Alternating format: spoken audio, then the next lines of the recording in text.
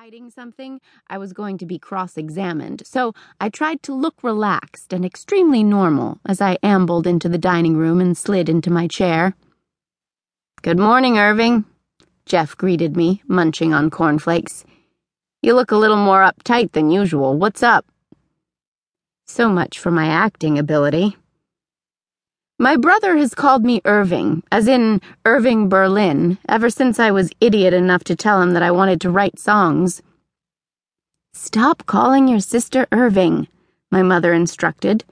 She was cutting off the top of her egg with my grandmother's silver egg cutter, reading the Herald Tribune, and monitoring our conversation at the same time. She was one of the few people in the world who could do 3 things at once and do all of them perfectly. My mother, Janice Green, Janny, is a criminal attorney. My dad, Julius Green, Jules, is a judge. Jeff, the bathroom negotiator, is pre-law at Columbia. He's also working at Janny's office for the summer. Could he be more perfect? J is the family letter, given the happy coincidence of my parents' first name.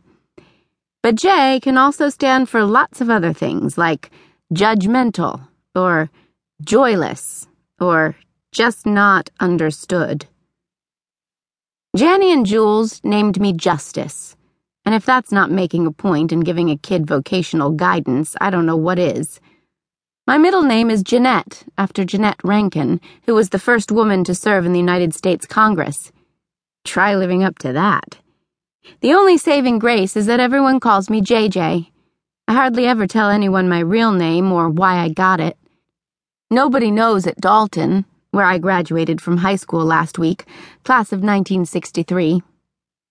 I'm 16, 2 years younger than most of my friends because I skipped a grade in elementary school and made one up in middle school, rapid advance.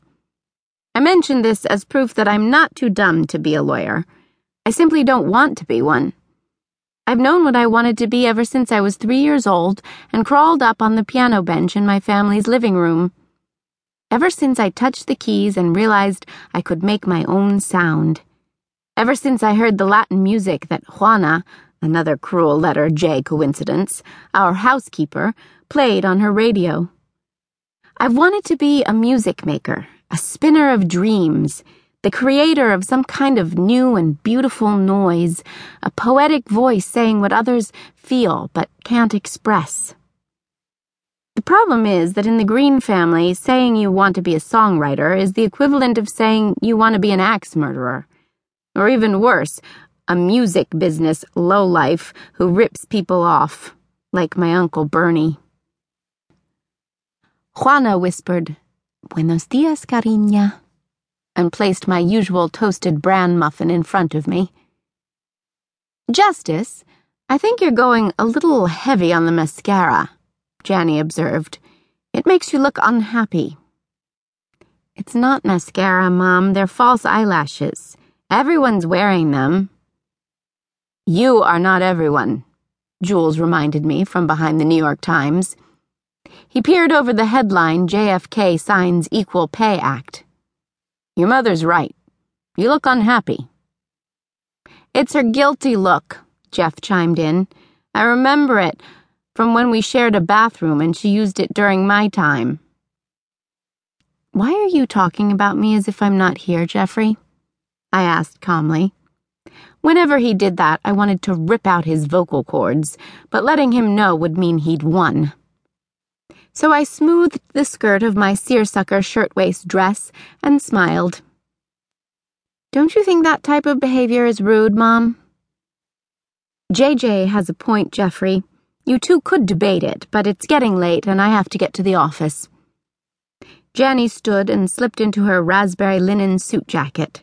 It matched her pillbox hat perfectly. My mom looked like Jackie Kennedy before Jackie did. Impossibly chic. So chic that people often took her for a model. She was also brilliant, charming, well-read, successful, and one of only 2 women in her class at Columbia Law. You might say she was a tough act to follow, or you might say it was better not to try. You might also say